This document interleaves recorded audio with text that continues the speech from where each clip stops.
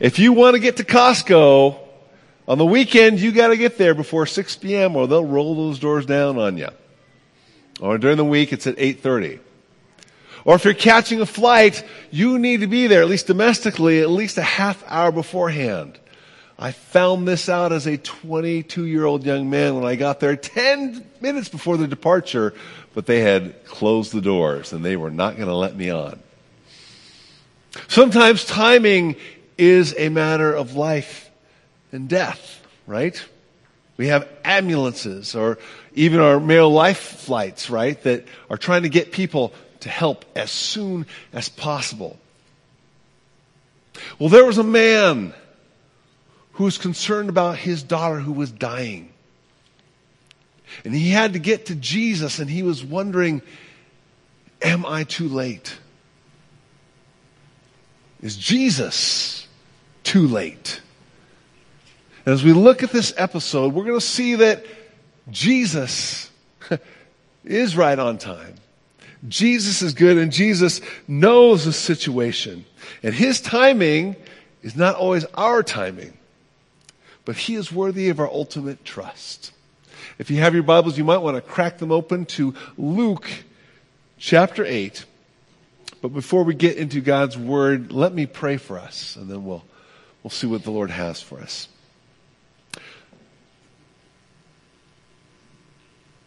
Lord, I think of the song we just sang, how marvelous, how wonderful is your great love for us, Lord Jesus.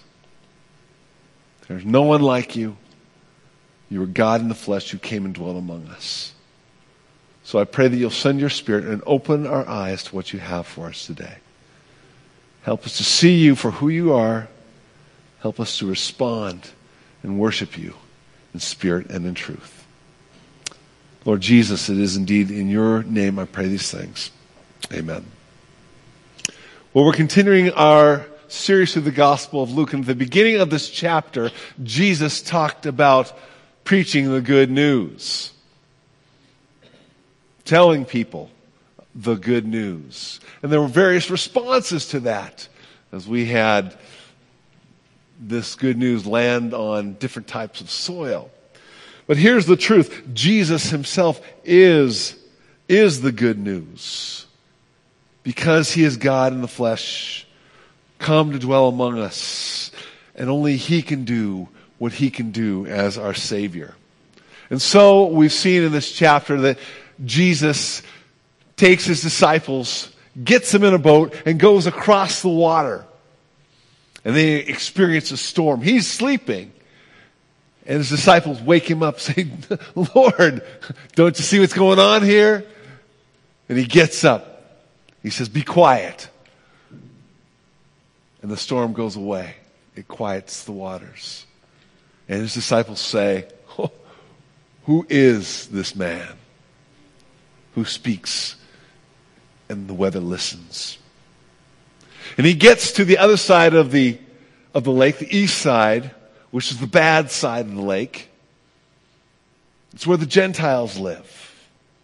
It's an area of uncleanliness. It's an area of idolatry. They grow pigs there to eat. No self-respecting Jew would go there. And the first thing he sees is some naked guy running up to him, yelling out at him.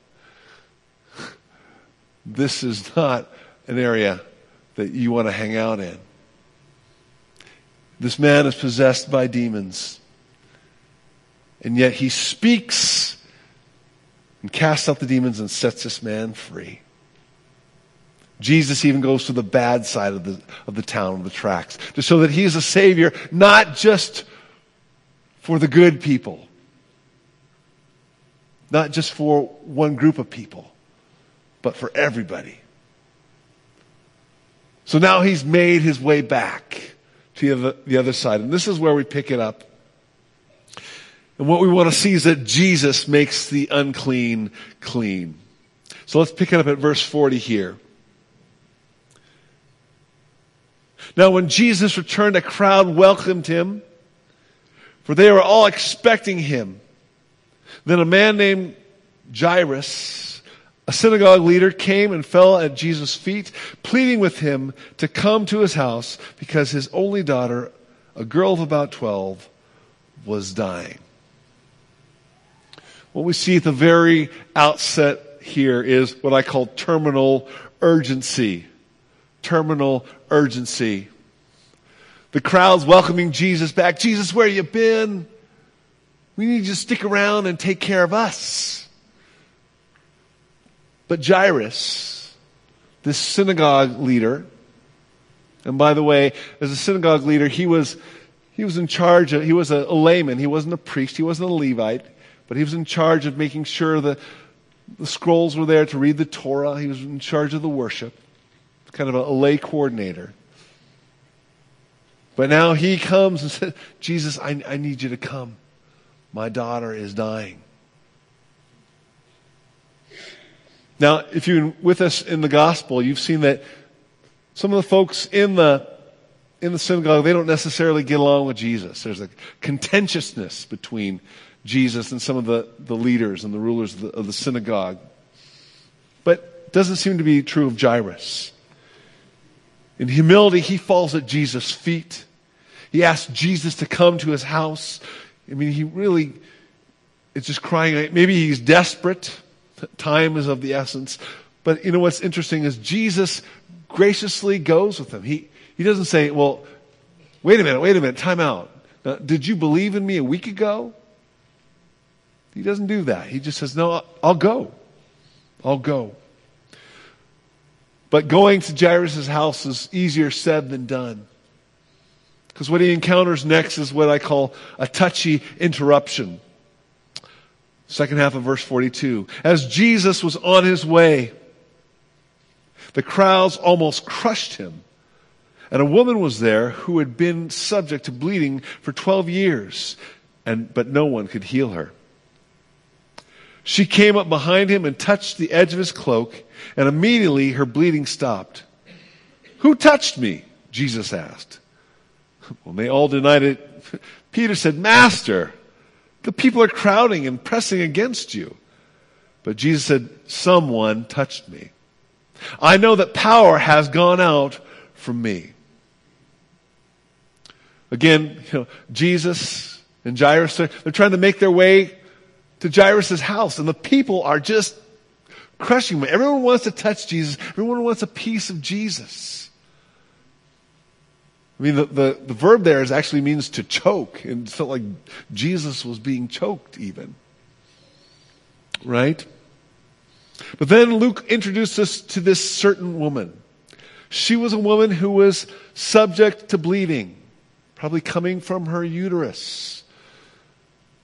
It's a pretty sad situation. Ladies, think of a period that doesn't go away for 12 years. It's just she's perpetually bleeding. That's what's going on. So there's a physical toll that's taking place here.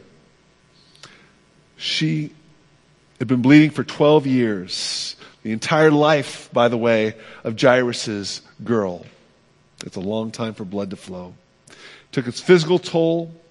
It also took a financial toll. She had spent all of her money to try and be healed of this.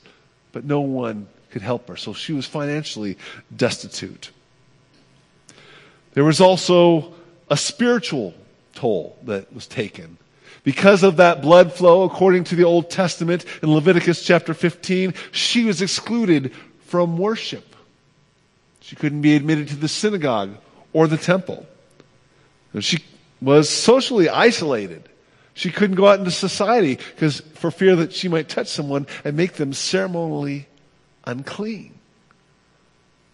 So here this woman is. She's excluded from society, from worship, financially destitute. She's stuck. And there's nothing she can do about her state. But then she finds out Jesus is coming. And all of a sudden, she has hope. And her only thought is she needs to get to him. And she's willing to take a risk. She's willing to take a risk of having to fight her way through this crowd. I mean, she probably was kind of tooth and nail I don't know if you've ever been in a situation like that, but it can be a little panicky, right? But she's willing to do that. She's willing to take the risk of being found out because she could get chastised for making others unclean. So she's willing to risk that public humiliation. She takes a risk, and the risk pays off. She touches him just the edge of his garment, probably the tassels of his cloak. And she's healed immediately. And she feels it. She knows it. But the strange thing is, so does Jesus. Jesus knows that she's been healed. Jesus knows that power has gone out from him. She wants to be healed incognito. Jesus says, no, wait a minute. Somebody touched me. What do you mean, Jesus? The crowd's all around you. Peter's going, come on, Lord. Come on. Everyone's trying to touch you. No. Somebody touched me. I know it. I felt the power come out from me. And the woman, sensing that Jesus knows it's only a matter of time before she's found out. So it says in verse 47, then the woman, seeing that she could not go unnoticed, came trembling and fell at his feet in the presence of all the people. And she told why she had touched him and how she had been instantly healed. Interesting. It's like a confession. She confesses that she had this ailment. She confesses that she was unclean. She confesses that she made a plan to touch Jesus, and she did. And she confesses that she had been healed. And she's cringing in fear that Jesus, this holy man, is going to turn around and probably strike her with some affliction worse than what she had. Because you don't reach out to a holy man with your uncleanliness. At least that's what the culture said. And maybe some other rabbis would have chastised her. But Jesus' response is beautiful. It's wonderful. He is full of grace and full of truth. Verse 48, then he said to her, daughter, your faith has healed you. Go in peace. Now, there's some things I want you to see here where we are so far. Okay? First of all, Jesus, as I said earlier, makes the unclean clean. Here in this gospel, we've seen Jesus reach out to a leper, touch him, and make him clean. We've seen Jesus reach out to a dead man and rise him from the dead and make him clean. We've seen him reach out to a demoniac full of unclean demons and make him clean. And now, this woman, he reaches out, or she reaches out to him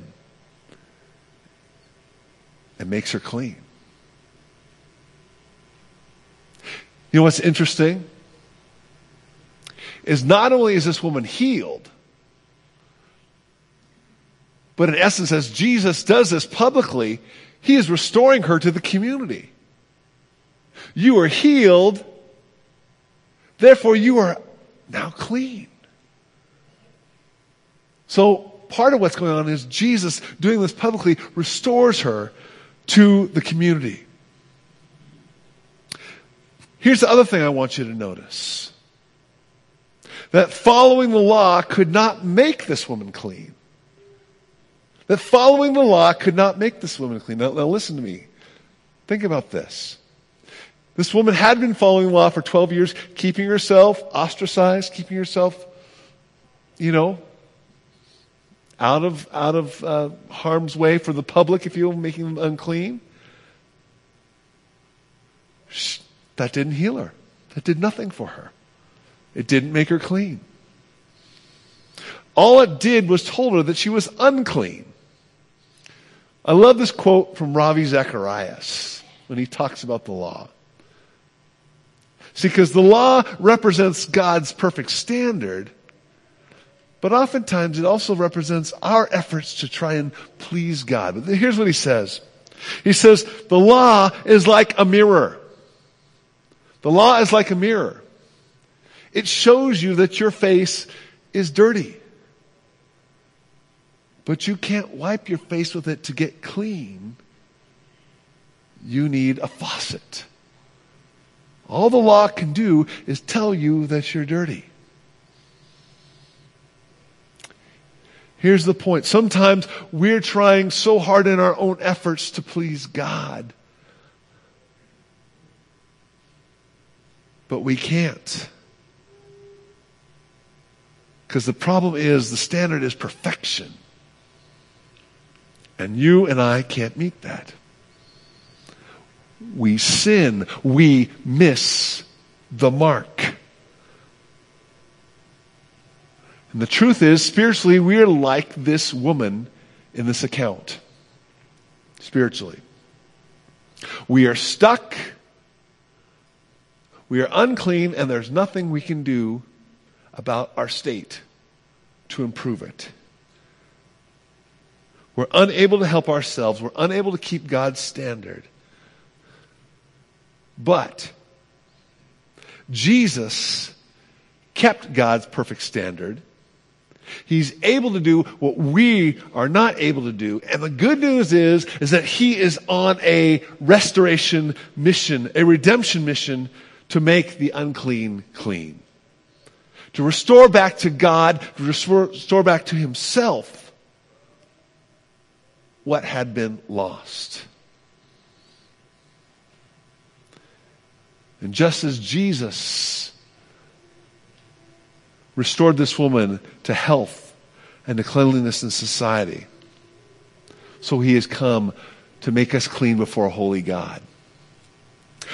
Because you see, the means to appropriate healing, restoration, or salvation is faith in Jesus. The means to appropriate healing, restoration, or salvation is trust in Jesus. For who he is and for what he has done. Again, I love how Jesus responds. He says in verse 48, your faith has healed you. Your faith has healed you. That word also, healed, can be also translated, your faith has saved you. It's a word for soteriology, for Savior. That your faith has saved you. Go in peace. It's the same words he said to the woman who was the sinner who came to Simon the Pharisee's house in chapter 7, verse 50. Your faith has saved you. The Apostle Paul, commenting about this, said this in his letter to the Romans. I am not ashamed of the gospel because it is the power of God for everyone who believes. Everyone who has faith. First to the Jew, then to the Gentile. For in the gospel, a righteousness from God is revealed that is by faith. From first to last. By faith from first to last. For it is written, the justified, if you will live by faith. The means to appropriate this healing, this restoration, is by faith. Second of all, I want to point out just the fact that he calls her daughter. Daughter, your faith has healed you, has saved you. Go in peace. Realize Jesus is only 31, 32. This woman is probably older than he is. Probably older than he is. It's not appropriate probably for him to call her daughter, except if Jesus is someone more than just a good teacher. Unless Jesus is ushering someone into a new family. And that's exactly what Jesus is doing. If you're familiar with John 1:11, which says, to as many as received him, even those who believe in his name, to them he gave the right to become the children, the sons, the daughters of God. See, Jesus is indicating that she's receiving family membership into the kingdom of God. Now, I don't know where everyone is at here in this room in relation to Jesus. But maybe you've been trying really hard to be good enough for God. You're trying really hard because your efforts feel good because God is just. God is holy. It seems like the right response. But the truth of the matter is you feel like you're beating your head against a brick wall. You're failing. You can't do it. You're all too aware of your own faults. Join the club. Welcome. Welcome to the people who can't make it on their own. And the scripture tells us that all have sinned and fall short of the glory of God. But that's where Jesus steps in. That's where Jesus steps in. And we need to get to Jesus, the one who makes the unclean clean. He restores what's alienated. He has the power to heal and to save. And that comes by faith in him, who he is and what he's done. If that's you today, I'm going to pray for you at the end of this sermon. So be paying attention, because you need to get to Jesus, as we all do. So all this is very exciting, right? This woman got healed. She's restored to the community. Except for Jairus is going, tick-tock, Jesus. My daughter's still at home and she's dying. And it becomes even worse. In fact, it becomes what I call terrible timing. In verse 49, while Jesus was still speaking, someone came from the house of Jairus, the synagogue leader. Your daughter is dead, he said. Don't bother the teacher anymore. You know, for a moment, I just tried to put myself in Jairus' shoes. It must have felt like an anvil going from his throat to his stomach. Just, I'm too late. I tried. I failed. And then there's this inner conflict. I'm sure he's kind of going, I'm grateful for what's happened to this woman, but this delay cost my daughter her life. Wondering, Jesus, you traded out this woman's healing for my daughter's life. I wonder if that was the inner conflict that he was struggling with. Here's a truth about following God. A lot of you already know it. Our timing is not God's timing. Our timing is not God's timing. But he is good. He is all-powerful, and he sees the beginning from the end. And God does some of his best work when things seem helpless and hopeless. If you think of Jesus' own story, he seems to go to a purposeless end. This guy that was supposed to be the Messiah, and he dies at the hands of the Romans and the Jewish spiritual leaders. And his disciples are sitting there, why did I follow this guy for 3.5 years? What was this all about? Until 3 days later, when he rose from the dead to show that he has conquered sin and death. By the way, guys, I told you the whole time that's what I was going to do. So it makes me feel like I'm in good company when I don't get it.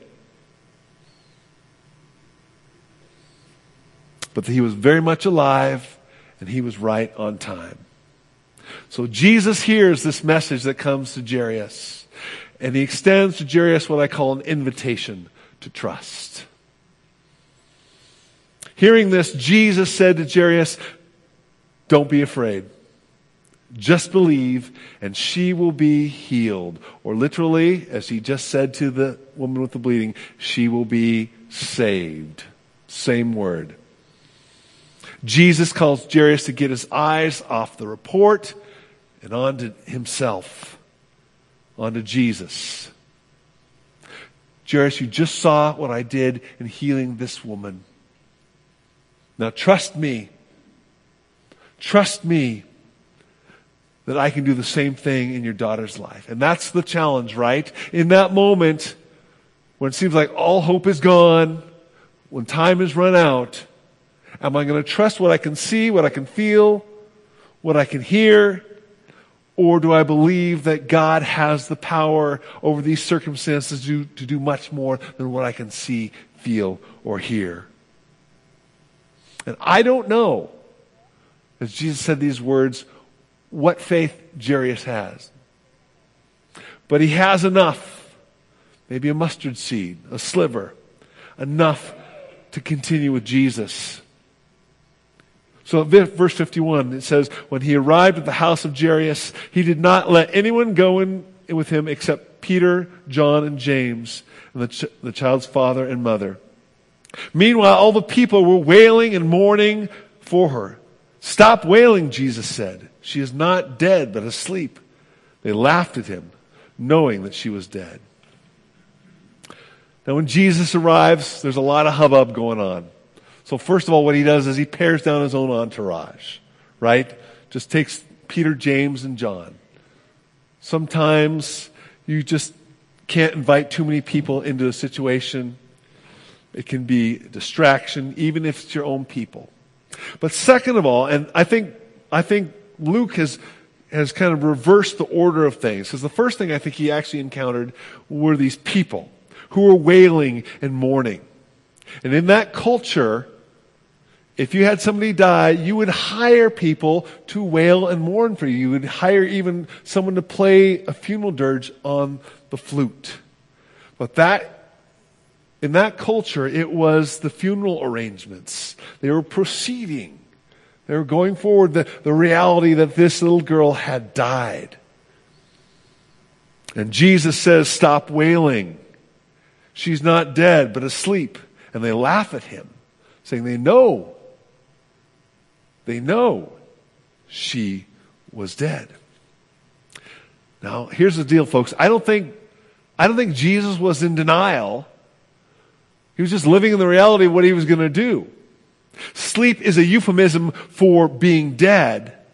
And Jesus has come to overcome or conquer death. But here's the thing. In Jesus, those who have put their faith in Jesus, if you experience death, it's just like you were sleeping, getting ready to be awoken. In Paul's classic chapter about the resurrection in 1 Corinthians 15, where he's testifying to the reality of Jesus' resurrection. And because of the reality of Jesus' resurrection, which was witnessed by 500 witnesses, by the way. It's not a myth, it's not a legend. It was an eyewitness account. But those of us who put our faith in him have an opportunity will be resurrected, I should say. And he says, "Behold, I tell you a mystery. We will not all sleep," he says in verse 51 of chapter 15, "but we'll be changed in a moment, in a twinkling of an eye." What an amazing thing. Jesus is here to show his power over death. And as he passes by those who laugh, those who think he's just trying to put a positive spin on things, he takes his 3 disciples Jairus and his wife, and they go up to the little girl's room. And then in verse 54 it says, "But he took her by the hand and said, 'My child, get up.' Her spirit returned, and at once she stood up. Then Jesus told them, 'Give her something to eat.' Her parents were astonished, but he ordered them not to tell anyone what had happened." Here's what I want you to notice. You see it again? Jesus makes the unclean clean. He reaches out, touches this corpse, which would make Jesus unclean, but the reverse happens. He brings life back to her. In fact, Jesus brings the dead back to life by his own authority. If you're familiar with the big picture of the story of the Bible, there were two other very powerful prophets, Elijah and Elisha, who they prayed to God very extensively for two young men to come back to life, and they did. But that was looking to the authority of God. Jesus, by his own authority, reaches out, grabs the girl, and says, "Little girl, get up. My daughter, get up."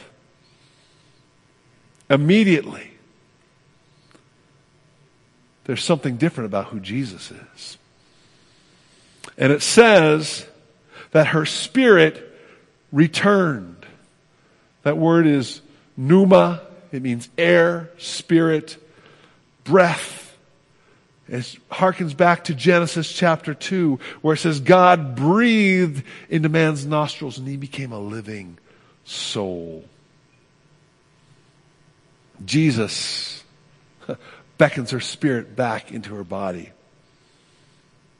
And Jairus saw firsthand that God in Jesus was well in control of this situation. And listen to this. And that Jesus cared about this situation.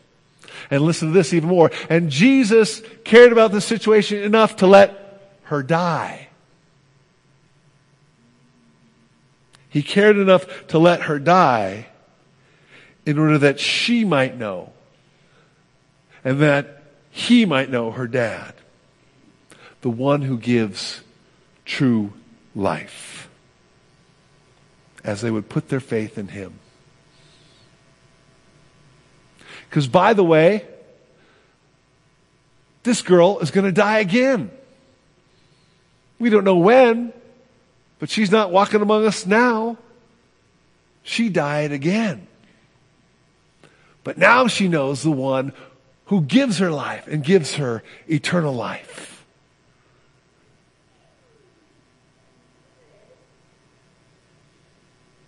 She knows the one who is the resurrection and the life, as Jesus talked about himself in John chapter 11, verse 25. God cared enough to let time run out in order that he might show that he is the life. Then it says he had them give her something to eat.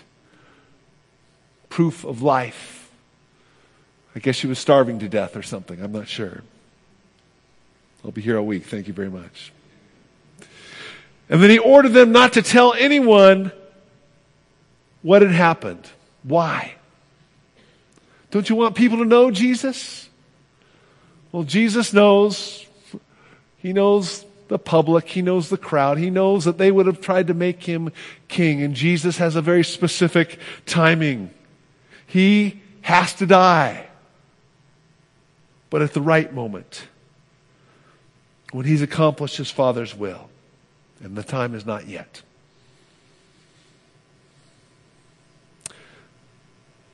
But here at the end of this message, this message is an invitation to faith for all of us.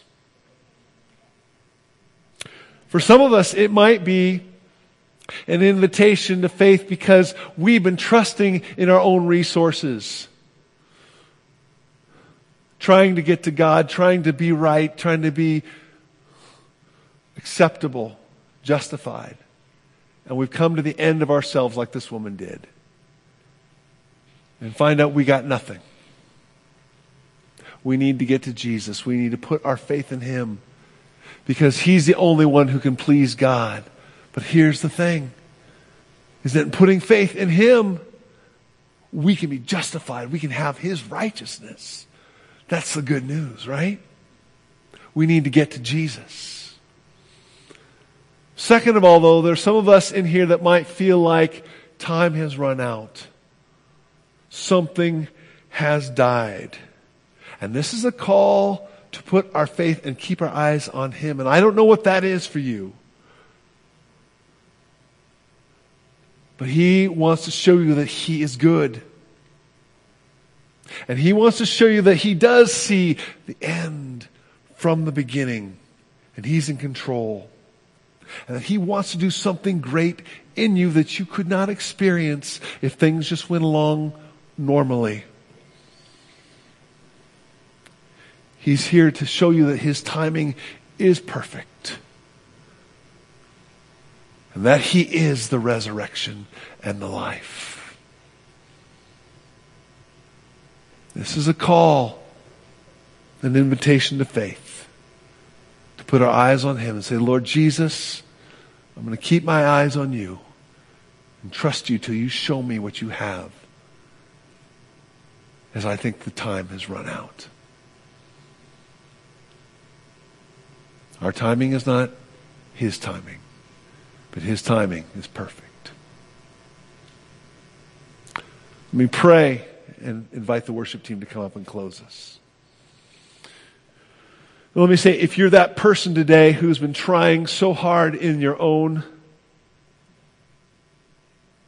ability, resources, and you've been trying to please God on your own, you need to get to Jesus today.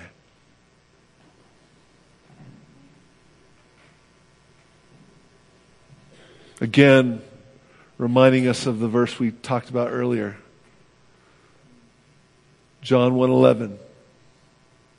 To as many as received Him, that is, accepted Him into their life by faith. Even those who believe in His name, believe in what He has done in His life, death, and resurrection. Trusting that He paid the price, that He conquered sin and death. Those of us who put our faith in Him, to them He gave the right to become the children of God. Today, you can become a son, you can become a daughter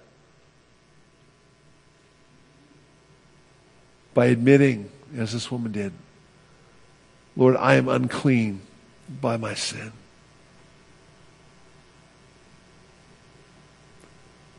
And I ask Your forgiveness. But now I take You up on Your offer to put my faith in You, to trust what You have done in dying in my place on the cross and in rising from the dead to give me life. I put my faith in You. Come into my life. Change me. Make me Your own. And I take You at Your word and I say thank You. And if that's true of you today, you can pray that prayer and the Lord Jesus will enter in and start His transforming work in your life. And Lord, there's some of us right now who are in a place where